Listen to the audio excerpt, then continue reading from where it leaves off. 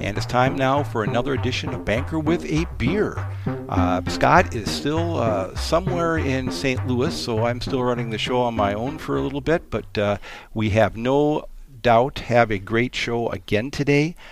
We have a wonderful guest, Kerry Kincaid, the former president of the Eau Claire City Council, is on board with us today, and we're going to have a wonderful beverage as well. We're going to be having a New Belgian triple style ale, so I'll be opening that in a moment. But Kerry, welcome to the show.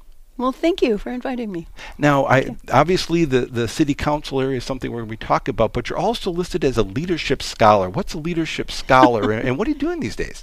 Yeah, the short answer is I'm staying very busy. Okay. But the longer answer is that I finished my doctorate in leadership studies at St. Thomas in 21. So this fall I'll be teaching a course in state and local politics at UW Eau Claire. I think I know a few things about state and local politics. So. Well, absolutely. Well, before we kind of launch into this and why I'm pouring the beverages, how about give us, not everyone knows your career here, and maybe just give us a little bio on Kerry Kincaid, where you're born, how you got to Eau Claire, and how you got on city council. Okay. Ooh, let's see, that would be a long story, so I'll shorten it up as much as possible. I came to Eau Claire because my husband and I at the time put our fingers on a map, and we drove here without kids. We had our dog, and settled down. And that was 40 years ago. You just put your finger on a map? Why? I mean, why? Anywhere in Wisconsin? Just anywhere in the country? Or where I grew up in South Minneapolis, so we wanted to be. We were moving from Ohio, so we wanted to be closer to family. But as I might say, in all respect for my parents, not too close. Okay. Then I worked as a nurse. I am an RN and worked as a nurse for a long time. Then things changed, and I ran for the Town of Washington Board in 1993. Is that right? Yeah. So for 25 years, I served in an elected or appointed position in local politics. In 2004, my attention was turned to city council. I ran for city council, served for 5 years, and then the rest of my time on city council, the rest of the 14 years as city council president. Well, there's some rich history to go through, and we'll have a chance. But let's cheers. Get ourselves off to a right start. Mm-hmm. So worthy? Mm-hmm. I think New Belgium does a great job with these. Mm-hmm. So I'm going to start out with a little story, and it's usually I don't talk too much about myself on the show, but I think it's a great prelude. A couple of months ago, I was doing a presentation for, I think, Leadership Triple Falls. And I started the show, or started off, they were asking me about how things had changed during my career. And I said, well, here's what's happened. I was going to be driving from Chippewa Falls to Eau Claire for a meeting I had at the Pablo Center. As I'm driving, I realized that I'm on the inner bypass, which, when I started, didn't exist. And I got off at the River Prairie exit, which didn't exist. And I drove over through River Prairie, which didn't exist, over the bridge over the Eau Claire River, which didn't exist. I took a left on Galloway, went by Uniroyal, which was just vacant at the time that I was there and before it became Banbury Place, and then crossed into downtown, past Oxbow, which didn't exist, Ramon's Ice Cream, which didn't exist, the parking structure didn't exist, parked in front of RCU, which didn't exist, crossed over this bridge, new bridge, which didn't exist, into the Haymarket Plaza, which didn't exist, for my meeting in the Pablo Center, which didn't exist. All those items happened during my career. And during your time on the city council, the area, you had a hand or a say in all those projects, or many of those projects. That's amazing. And I think, what people forget is the story that Eau Claire has become, and the excitement in this community didn't just happen overnight. It was decisions upon decisions upon decisions, and meetings that happened. And I'm hoping, if we possibly can, over the course of this 30 minutes, that you can shed some light on that process. When I was early on city council, Brian Amundson made the decision. He was a city engineer. He said, there, as you recall, there was an inner and outer bypass controversy. Citizen input and strong feelings. And Brian Amundson said, no, inner bypass. And I remember the day we opened the inner bypass, and I stood next to him, and I could see a calm assurance, something I really admired. I said, I see that. So over the years, I tried to emulate a calm assurance, always acting calmer than I felt inside. And when the downtown development presented itself, in the same way, perhaps, that maybe Brian Amundson could see that the inner bypass was the right answer, I could see all those things that you mentioned that weren't there or that were crumbling. I could see that they didn't have to be that way. And there I was, long enough in Eau Claire to understand her and to think that I could maybe apply some leadership skills and some life skills and help her see what she could be. Well, let's go back to, I'll say, around 2000, because I think you I'm not sure exactly what year you first ran for city government here, but I know you were in the town of Washington. Describe for our listeners kind of the mood in Eau Claire at the time and why you decided to get involved. Yeah, I've thought about that sometimes. I think that elected officials are most often recruited, which is going to take me a little while to describe that, but someone sees something in you. And that was the case with me. I was encouraged to run for city council because I had been on plan commission and I had been in the town of Washington, and someone saw and encouraged me. Eric Walsh, to tell you the truth. We sat at my dining room table and wrote my campaign letters, and Betty and Eric and my husband and I licked all the stamps and all that stuff. So I think I was encouraged by a friend and someone I respected, but that was because there was something inside, something they could see. Was there one thing other than just being generally helpful and supportive? Was there something that, did you have an issue that you were really excited about, or what motivated you at the time to say, if I get on city council, I want to do this? I had been on plan commission already for almost 9 years. So land use was uber important to me. And RCU had, Charlie Grosskos had just risen up to say, another leader who said, no, RCU is going to stay downtown. That's it. And here we are. And so then once that land use decision had been made, then everything went out from there. If you remember, where Haymarket Plaza is now was a parking lot with crumbling meters, crime. People didn't like to be there at night. And we had heard the story on Plan Commission about how Eau Claire had turned its back on the river since the early 1900s. We'd built parking lots, trees had grown up, we'd been built tall buildings with their back doors to the river. And so I saw those two things converge, this promise that Phoenix Park could actually be a place. It was remarkable. And then once that could be a place, then as we're seeing, the sky's the limit. Okay, well, so before we get going a little bit further, quick civics lesson. Okay, so what actually does the city council do, and then eventually the city council president do? In our system, in our country, we practice a representative government and a system of federalism. Our founders were very strong about dividing power, checks and balance, laterally, and dividing power vertically and horizontally. So the city council and local government in general has what are called designated powers. They can do limited things. Some of them are create their own ordinances, which cannot conflict with state law or the Constitution. They can generally police their own jurisdiction. They can tax and raise revenue, but only in a restricted formula. So the kind of short answer is that local government is deep and small, but there are a lot of us. There are 260,000 local governments in America. So there are a lot of us making noise, but we can only do very proscribed. We have very proscribed power.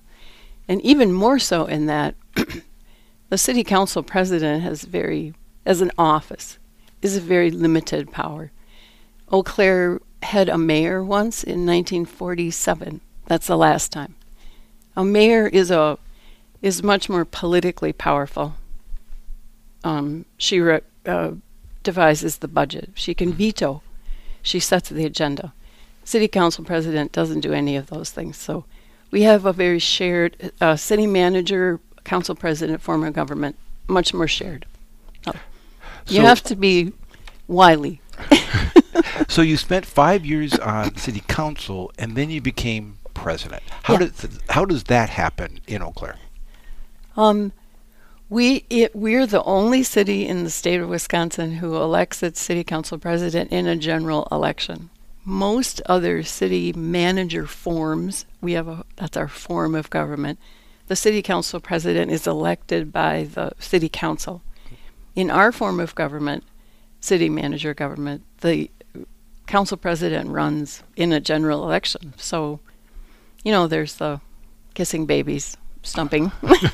So what motivated you to run for city council president as opposed to just being on the city council? I was, and at the time, the first female president of the city council elected at large. There were 2 women before me, but they have been elected by the city council itself. And I took some pride in that. I wanted to see if I could do it. Yes, well done. I did it, and then I did it 7 more times. So, well, that's exciting. And so during that time, did you feel, this excitement in Eau Claire building? Again, here in 2023, we look at this as saying, well, of course, it was always going to happen this way.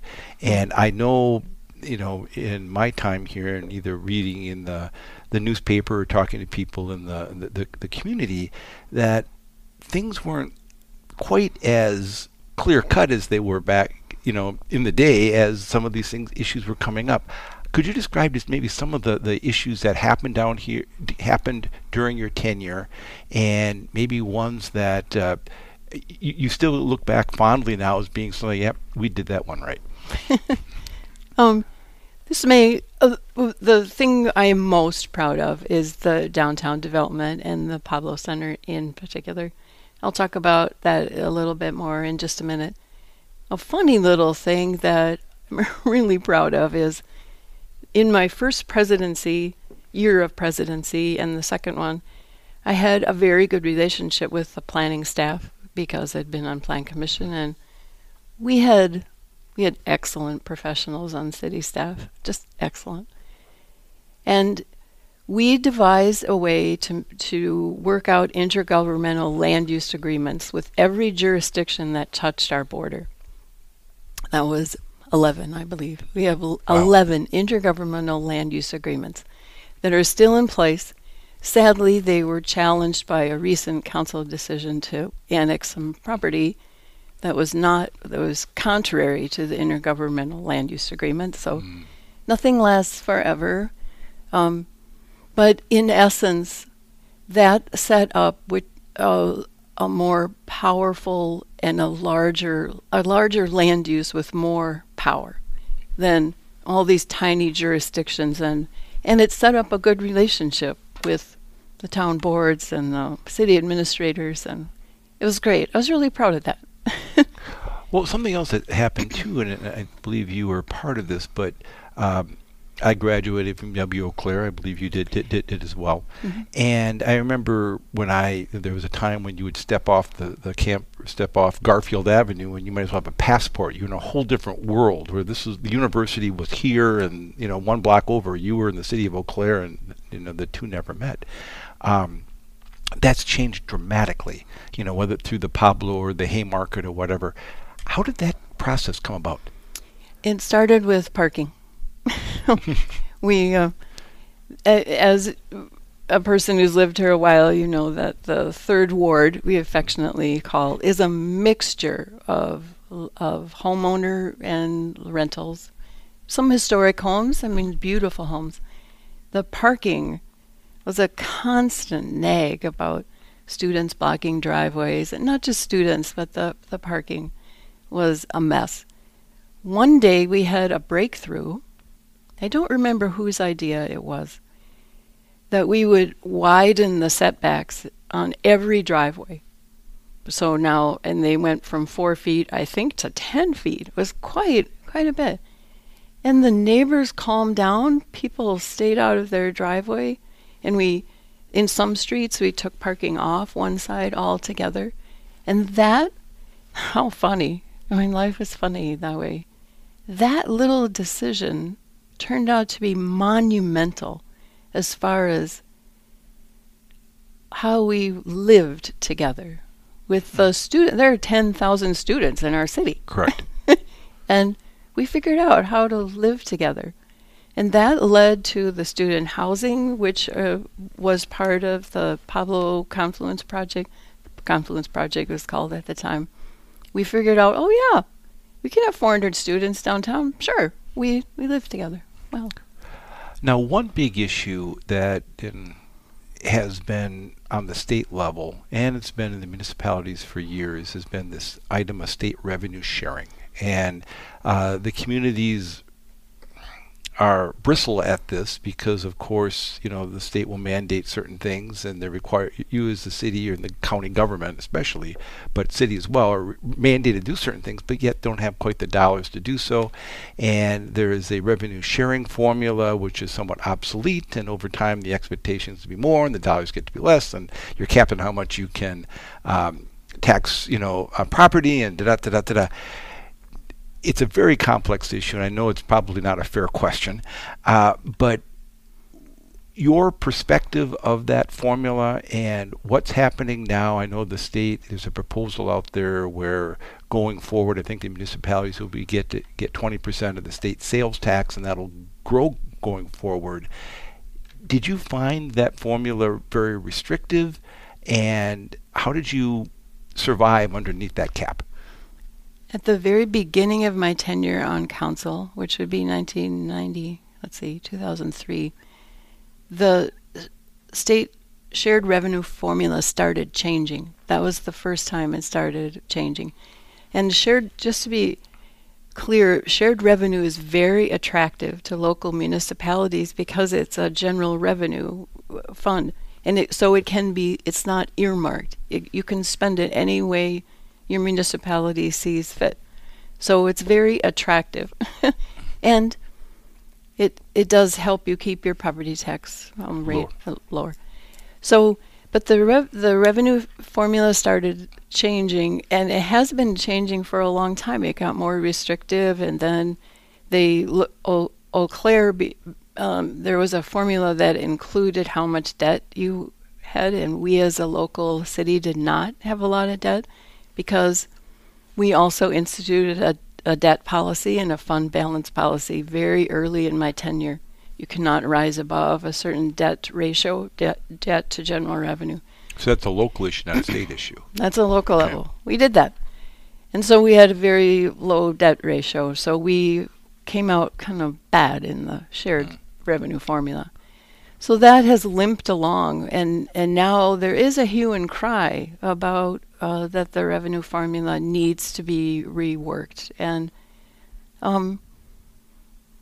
it's a strange time because of the influx of ARPA money and the federal support for municipalities and for nonprofits therein. So it's an odd time of revenue source figuring out. The story is very complicated. Well, and I think it's perplexing for someone. You look at the community and how it's growing.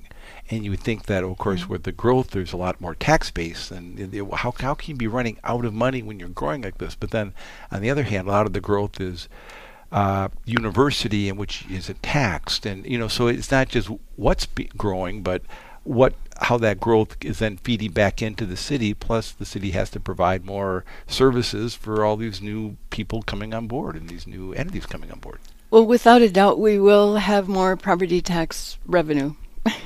Our taxable construction is definitely growing, and without a doubt.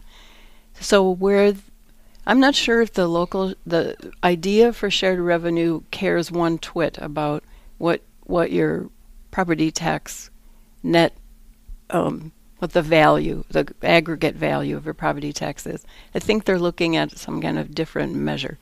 But it would be my thought that it's hard for the citizen to hear the story about being out of money when we do have new construction. We have an influx of ARPA money. We just passed a referendum, a local referendum. So it's hard to hear the story about being out of money. I think, if I could say, perhaps the city leadership has maybe done less than a good job of telling the story. And it's a complicated story, and Yeah. I know, and I think there's a responsibility on the part of all of us as citizens to be able to educate ourselves. And I think it's hard to get beyond the sound bites a little bit, and a good civics lesson now and then maybe not be the most exciting thing out in the world, but I think it's critical for making our government work. That being said, it's a segue into my next question: is what are the best ways for citizens to get involved in government? Start on a board or commission, and how do you do that? Well, there's a simple way and a more honest and complex way. The simple way is that on the website we have citizen resource forms, and you fill one out, of course, and you submit it electronically to the used to be an executive assistant. I don't think there is one in the city manager's office anymore, so I'm not sure where that goes. But so that's the simple thing. You just look through our 16 boards and commissions and you say, oh, that one interests me, and you fill out a form. Okay. But what really happens is that someone on city council might recruit someone to sign up for a board or commission because they realize there's some expertise that they know in their life. And it's the same thing I talked about at the very beginning. Most often, people are recruited by other people. So to make your desire known to your That's right. city council person? Make your desire known. Speak at council. A simple thing to do is stand up and speak about your talent and your expertise, and then someone will say, oh, that's interesting. That person's a thoughtful person. Well, here's my last kind of challenging question, but just your advice for dealing with divisive times. I mean, obviously you dealt with a lot of challenges during your years, and I think one of the areas that I've heard said many times about you is, your ability to be clear-minded and open, and you don't get yourself riled during stressful periods of time. What's your advice for, if you could sit back and say, what do we need to do better as a society overall, but specifically on the city government stage, to kind of allow people to all be heard, but yet move things forward? I have some, like the editorial in the paper said about a month ago, I am troubled by some of the current city council habits. I'm troubled mostly because there's no diversity of values, and your values are what you filter the world through, and there is a very little diversity. It's all what our founders worried about when they talked about the tyranny of the majority. And I believe that we are witnessing that in our own little world. So I think they should work harder to increase that diversity of values and backgrounds that are that come to city council or are encouraged to run, for example. So, but that can be tough because, as you say, maybe I was calm I tried to portray a calm leadership. I felt that council chambers was a serious place, and we should conduct ourselves so that people respect local government and democracy, that they love her and respect her. So I ran a very tight meeting. And I would also say, try to concentrate on the problem. Try to concentrate on what it is that you're trying to solve, not who brought the problem or what it means for your neighbor, yourself. Try to concentrate on the problem. What are the facts of it? What are the long-term repercussions of a decision you might make? And then you have to separate yourself. As a leader, you have to separate yourself from the people.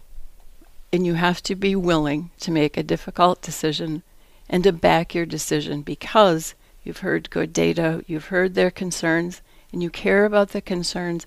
You can weigh all those things as a one step removed. And I think that mostly what you do on city council is make decisions. That's what you do. And it's serious stuff. Absolutely. And you did a great job with it. Yeah. On a lighter note, so you had such a role to play in kind of the development and growth of Eau Claire. Your favorite places and favorite things to do in the city? So I'm a rabid dog lover. So I guess I can say that. I live close to Fairfax Park, which is by South Middle School. Sure. And I walk my dog Ruby there at least 4 times a week. And we have a little path. And sometimes when the school lets out, the students come by or other dog walkers. And it's a place I can think and be in an urban trail in an urban park. And I really like that. Secondly, of course, I grew up in an urban area, so I'm a downtown gal. And I'm not a farm girl. Right. I'm sorry. Yeah. I'm an urban gal.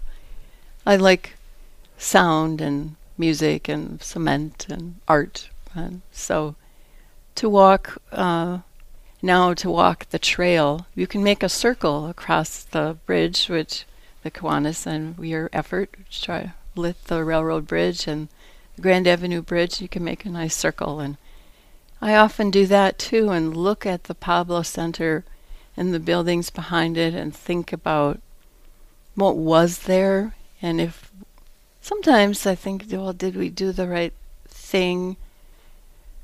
We have done better? Will it be here in 50 years? Will it serve people well? And is it welcoming? And is it making money? Well, it must be exciting to, like a Saturday morning, to see the farmers market, and the place is just alive, and it's fun, and it is just so uplifting, and to see the kind of democracy of work. I mean, everybody comes, everybody enjoys. It's folks who have wealth, folks who don't have wealth, and they're all kind of in the same space and just enjoying the atmosphere. And I mean, that's got to be exciting, even for someone who does live in Eau Claire.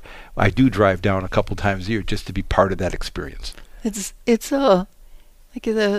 You've been here long enough to know that downtown was on life support.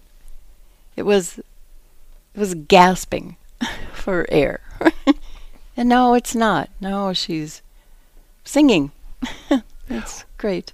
Well, I know we're running short of time, but I have a final question for you.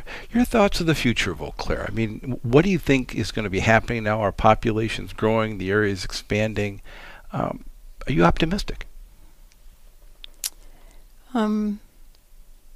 Well, let's see. I'm an old workhorse, and we have a hard time being optimistic in general. But I think that Eau Claire has found herself. And there's something when you pass people on the street, or you're in the grocery store, or you're sitting in the theater, you're having a dinner, I volunteer at Haven House, the daytime shelter, when they're shoulder to shoulder with other people or just helping other people out. And there's a pulse. And I think it's here to stay. I don't know that we'll set the world on fire, but we're going to set Northwest Wisconsin on fire for sure. Well, that'd be fun. Well, you've done more than your fair share of making that happen. So thank you so much, Kerry. I really appreciate the opportunity to talk. You're welcome. I appreciate the ask. Thanks for listening to Kerry and I chat over beer today. If you like what you've heard, please give Banquet with the Beer a 5-star rating and a review on Apple Podcasts. Tell your friends about us and follow us on Apple Podcasts, Spotify, the Northwestern Bank website, or wherever you listen to your podcast from. Banquet with the Beer is sponsored by Northwestern Bank, building stronger communities where people matter.